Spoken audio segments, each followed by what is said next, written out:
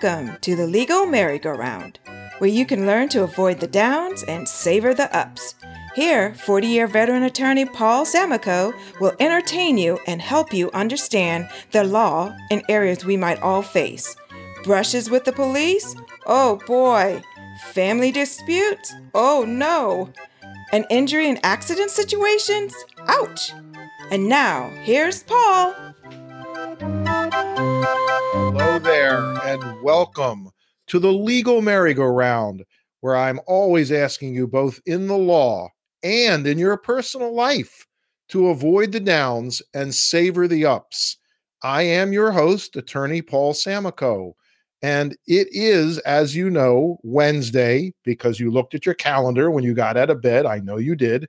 So that means on our show, it is Wrongdoer Wednesdays, where I talk about things related to the law and criminal matters that relate to the law, things involving all measure of problems that you may be interested in. Goodness, hope that you're not personally involved in, or that anyone you know is personally involved in. But nonetheless, my efforts on Wrongdoer Wednesdays is to educate, sometimes tell stories that are interesting and funny, and in all instances, give advice so that you can stay on the right side of the fence. Today, I'm going to talk about cell phones. Can the police access information on your cell phone? I have a great interest in this because, probably like you, hoping that I'm never going to run up against any issues with criminal law, but my cell phone is attached to my hip. Most of us would try to say the same thing, I think. And so it's our life, basically. I mean, how many people do you know when when they're out and about and they can't find their phone, they go crazy? Oh, where's my phone? I need my phone. It's like they don't have a life. Well, I'm not that bad, thank you. But, given that our phones are intricately involved in most everything we do today, if you've committed a crime or the police think you've committed a crime, your phone is a likely source of evidence. I want to share a little bit of background. The law on cell phone access by the authorities, the government, the police, a landmark United States Supreme Court case in 2014, Riley versus California. The court unanimously held that the warrantless search and seizure of the digital contents of a cell phone during an arrest was unconstitutional. That's right, reversing those words. The police need a search warrant. Otherwise, if they search without it, it is against the Constitution, illegal, unconstitutional. Now, the case arose because the Supreme Court, doing its job, had to resolve controversies in law in several jurisdictions and federal courts. Numerous state courts and federal courts over the cell phone search incident to arrest doctrine. Search incident to arrest doctrine.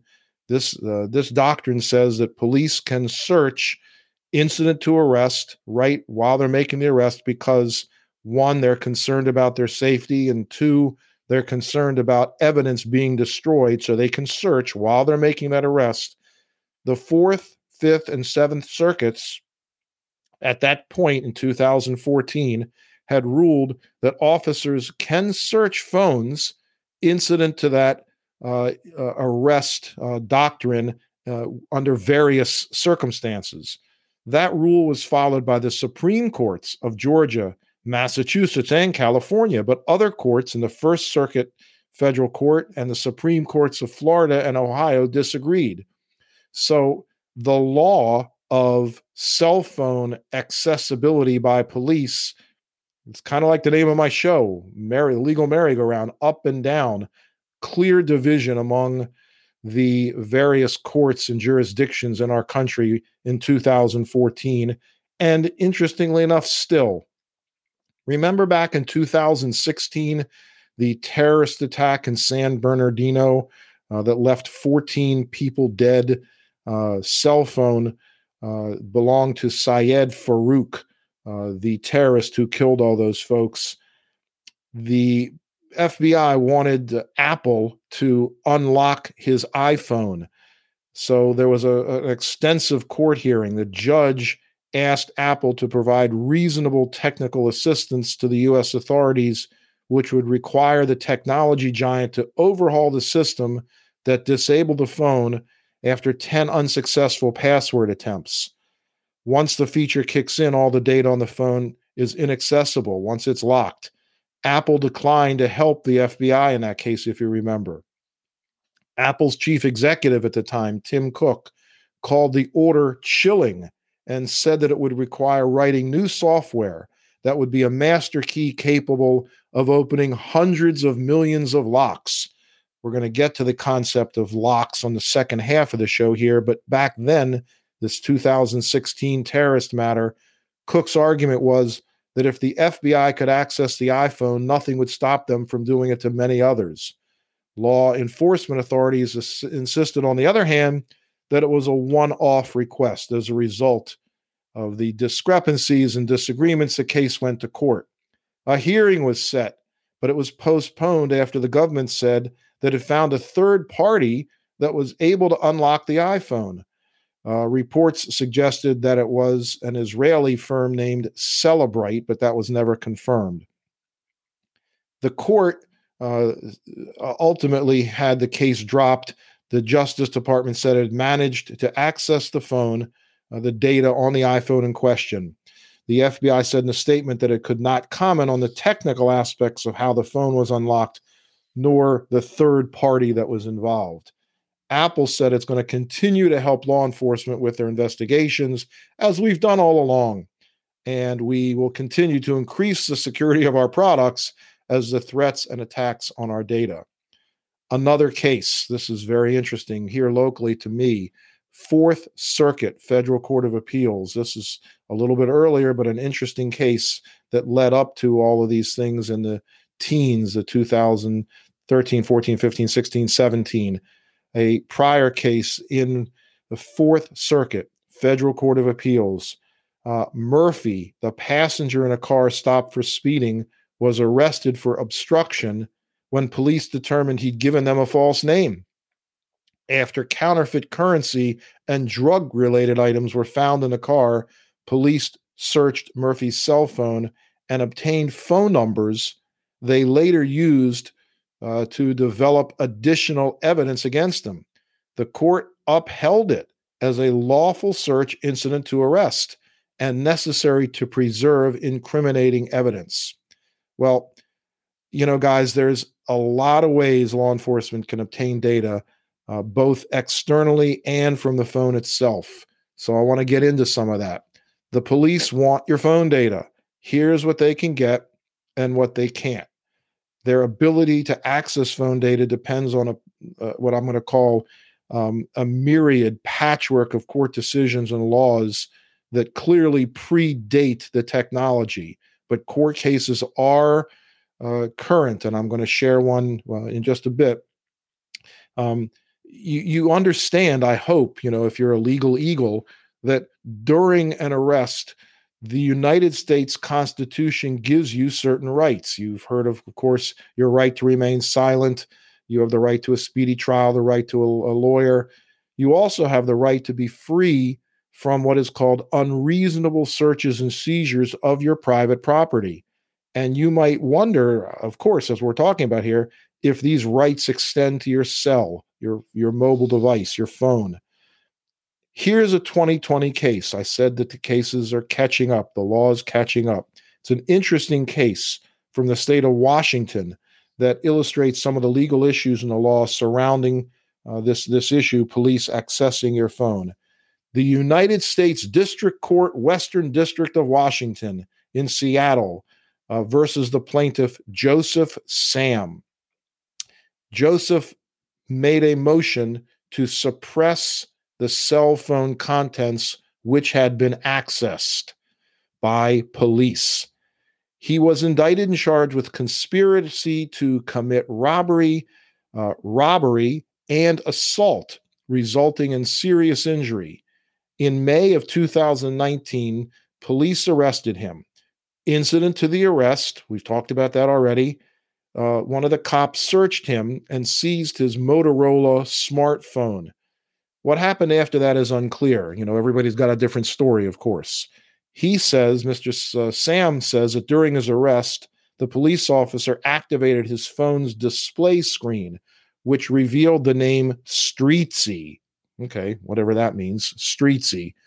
The government claims that after the police officer brought Mr. Sam to the police headquarters, some officers examined the phone pursuant to an inventory procedure to determine the type of phone and whether it was locked, and to place it into airplane mode so the phone could not be wiped remotely. The report says nothing about the circumstances under which the phone was examined. That remains unknown. But what was known was that on this February 2020 date, the FBI removed the phone from inventory, powered the phone on, and took a photograph of the lock screen. The photograph shows the name Streetsy, again, who knows what that is, right underneath the time and date. So Mr. Sam wanted to suppress evidence obtained from his phone. I guess Streetsy might have been a street name for this guy that would implicate him in other crimes. I'm just speculating here, but moving on with the law here and that particular case, it's clear enough that when a police officer arrests you, they can seize an inventory property found in your possession. This is known as an inventory search. Inventory searches typically have three purposes. Number one, protecting property. Number two, protecting the police from claims by the property's owner that, the police confiscated some personal effects, what have you. And number three, protecting the police from potential danger. You inventory it, maybe it's a ticking bomb, who knows? So back to this case with Mr. Sam. The record didn't have any evidence regarding the inventory search purportedly conducted by the police or the FBI, by the police, excuse me. The record didn't show anything why the police felt it necessary to power on or manipulate Mr. Sam's cell phone to properly inventory it. And the record also didn't show whether the police's established procedures required its officers to power on every cell phone that they inventory. Finally, the record did not even show that the police searched Mr. Sam's cell phone. So the court initially couldn't resolve the motion to suppress as to the police examination of the phone. They ordered the parties to file additional briefs addressing the circumstances surrounding the police officers and department's alleged examinations of Mr. Sam's phone. The matter did get resolved.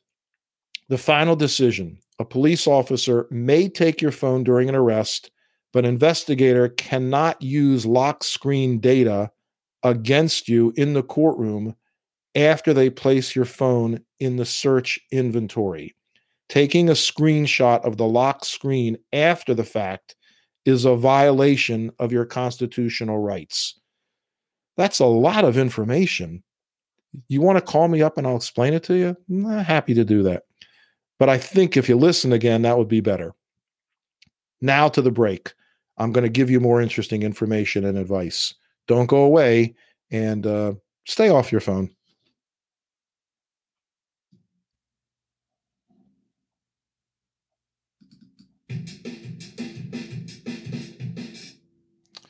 Okay, so this is just off the charts for me, but yeah, this happens. Don't you love America? Roderick Carter won a new trial on federal gun charges on the grounds that his original jury had too many people with the last names starting with the letter G. His lawyer argued that this violated his Sixth Amendment right to a jury of his peers. Mr. Carter is an African-American gentleman. Of the 38 candidates in the original jury pool, 21 had surnames starting with the letter G, and 14 of those were named Garcia, Gomez, Gonzalez, Guerra, Gutierrez, and Goldares. Carter, again an African American, was later acquitted by a jury of 6 blacks, 4 Hispanics, and 2 whites at his second trial. Ay, caramba. Oh well, I guess good for him and good for his sharp lawyer. If I was that judge, not a shot. But you never know. Okie dokie, we're back. Thank you. Thank you for coming back and listening. I know that story during the break was very funny. I also imagine that during the break you did go to the website for the podcast here, thelegalmerrygoround.com, and you subscribed. What? You didn't? Okay. Also, hey, you in the back row, put your phone down. It's time to listen to me again. We're talking about cell phones. We're talking about, can the police get data, access those phones' information? Do the police need a search warrant to access your cell phone? The Fourth Amendment of the Constitution protects you. I've told you this in the first half, and you might know this. It protects you from unreasonable searches and seizures. Police officers can only search your cell phone under certain circumstances in accordance with these constitutional rights. If the police have a warrant to search your cell phone, they can access your information, period. If the police search your cell phone without a warrant, that is a violation of your Fourth Amendment rights.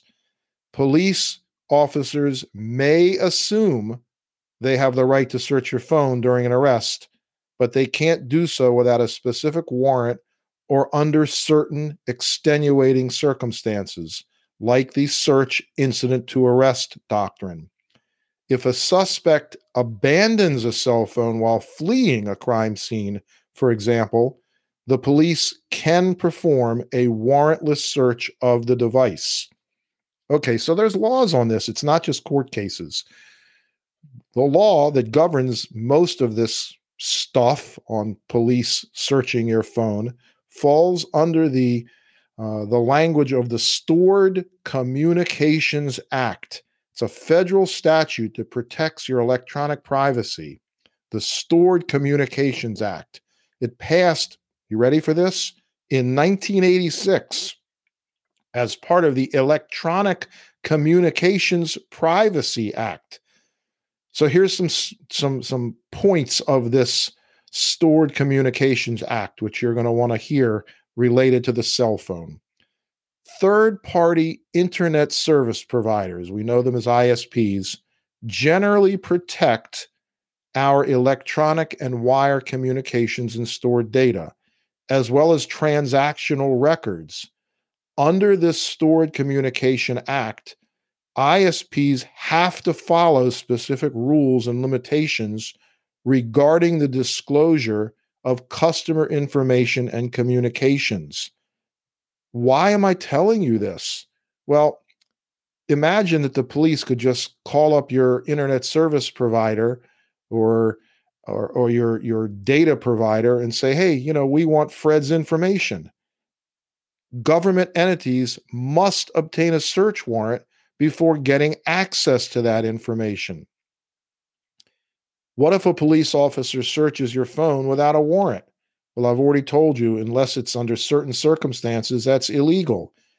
If a police officer believes that evidence exists on your cell phone, they must obtain a warrant to search your phone. However, if an officer takes your phone without express authorization or permission, again, that's a violation of your constitutional rights.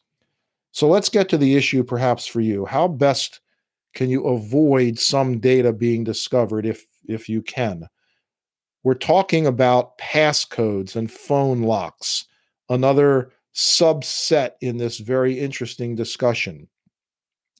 There are companies that specialize in cracking phone passcodes and exploiting vulnerabilities, and they're getting better and better at doing these things. Although Apple has tried especially hard to make its phones impossible to break into, more and more law enforcement agencies are using these tools to gain access to devices, even when someone is accused of relatively petty crimes. As an example, again, the terrorist situation out in San Bernardino several years ago. When it comes to data that can only be obtained from access to your phone, what law enforcement can actually get varies depending upon how you lock it, where you live, and the jurisdiction of the law enforcement agency that's investigating, local police versus the FBI, as an example. So here are some of the main ways the government can get information from your phone. Whatever it wants, that's what they can get with the right court order. But there's always a but, isn't there? The legal merry-go-round, the ups and the downs. Depending upon what law enforcement's looking for, it may not need physical possession of your device at all. A lot of information on your phone is also stored elsewhere. Did you know that? Well, you must, because examples is if you back up your iPhone to Apple's iCloud, the government can get it from Apple if it has a warrant. If it needs to see whose DMs you slid into, law enforcement can contact Twitter. As long as they go through the proper and established legal channels to get it, police can get their hands on pretty much anything you've stored outside of your device. So again, here comes that Stored Communications Act. It says that service providers must have court orders authorizing the accessibility of that information before they can give the requested information to police. But assuming the government has the right paperwork, your information is still pretty obtainable. Basically, anything that a provider has that it can decode, law enforcement's getting it. Note that this only covers service providers, that law. If law enforcement wants to get WhatsApp messages you exchanged with a friend from your friend's phone, it doesn't need a warrant as long as your friend is willing to hand over the information. So you might want to start thinking about who your friends are. You don't have a Fourth Amendment interest in messages that have been received by somebody else. If your friend refuses to willingly hand over what the police want, they can still get it. They just have to get a warrant first. Now, law enforcement wants access to personal data on your phone. Can they do that? Maybe no. If your phone is I'll get the word right. If your phone is protected by a passcode or biometric unlocking features, say like your image, your fingerprint, your face, there's a chance police can't get access to your personal data. But again, the ups and downs of the merry-go-round, maybe they can. It's not guaranteed that they can't. You feel like you're running around in circles? Well, imagine where the police are going with this and the government is going with this. In addition to data hosted by a third party, there's a lot of information that can only be gained from access to your phone.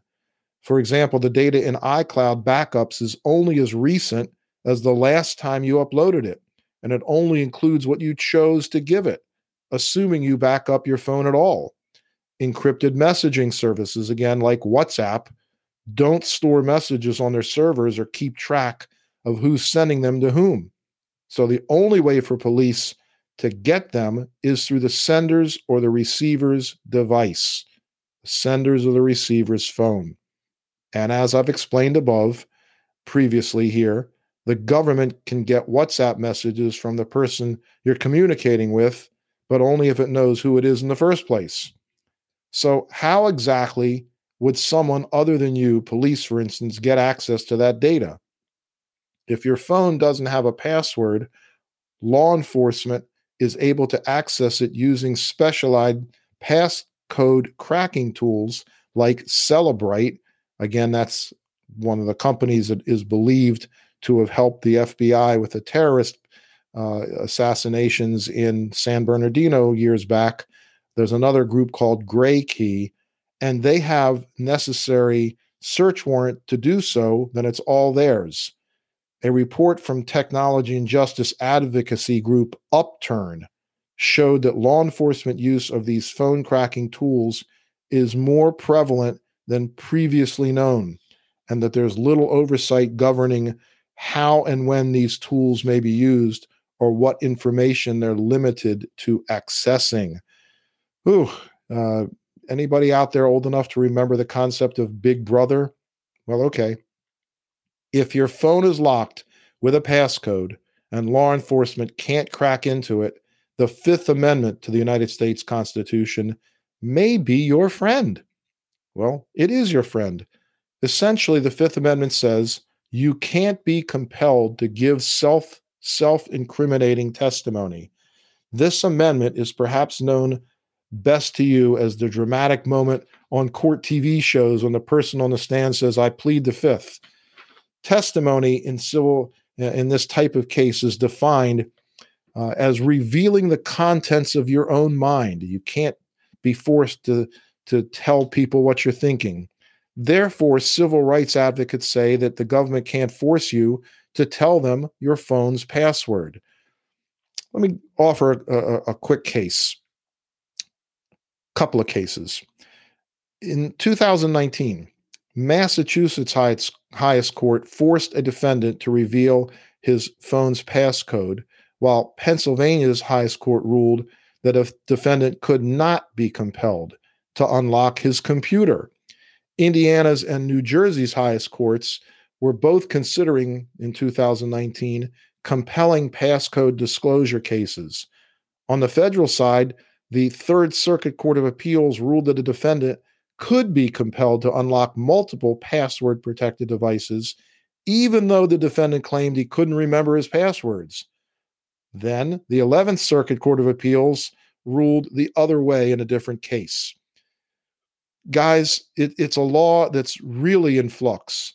Eventually, the U.S. Supreme Court might get involved and resolve this. There are other ways to protect your phone. Some phones can use fingerprints, facial recognition, and iris scanners to unlock instead of passwords. Law enforcement is allowed to use people's bodies as evidence against them. As an example, compelling them to participate in lineups or to provide their DNA. So if the police can take your fingerprints, can't they use them to unlock your phone? Courts are all over the map on this, folks. Another factor to consider here is that while it's impossible for police to read your mind and get your passcode, they can hold up a phone to your face or press your finger on it to bypass the biometric lock. Yeah, okay. So while your lawyer or you should argue that any evidence found that way was illegally obtained and should be suppressed, there's no guarantee that that argument's going to win. Bottom line, all things considered, if you're worried about law enforcement getting access to your phone, your safest bet is just to use a passcode that's very hard to decipher. Wow, a lot of information. Wish I could tell you what the law is, but depends on a lot of different factors, where you are in the country, what the courts have ruled in that jurisdiction, a lot of real interesting stuff. I wish you the best, and I would share with you that maybe the only purpose of cell phones is to keep your loved ones happy. Hello, honey, I'm going to be home in 20 minutes. Listen, thank you for listening to the Legal Merry-Go-Round today. It's Wednesday. I'll be back on Friday with Fender Bender Fridays to talk about issues around injury cases and compensation for those. Thank you for your ear for the last half hour or so here. See you next time.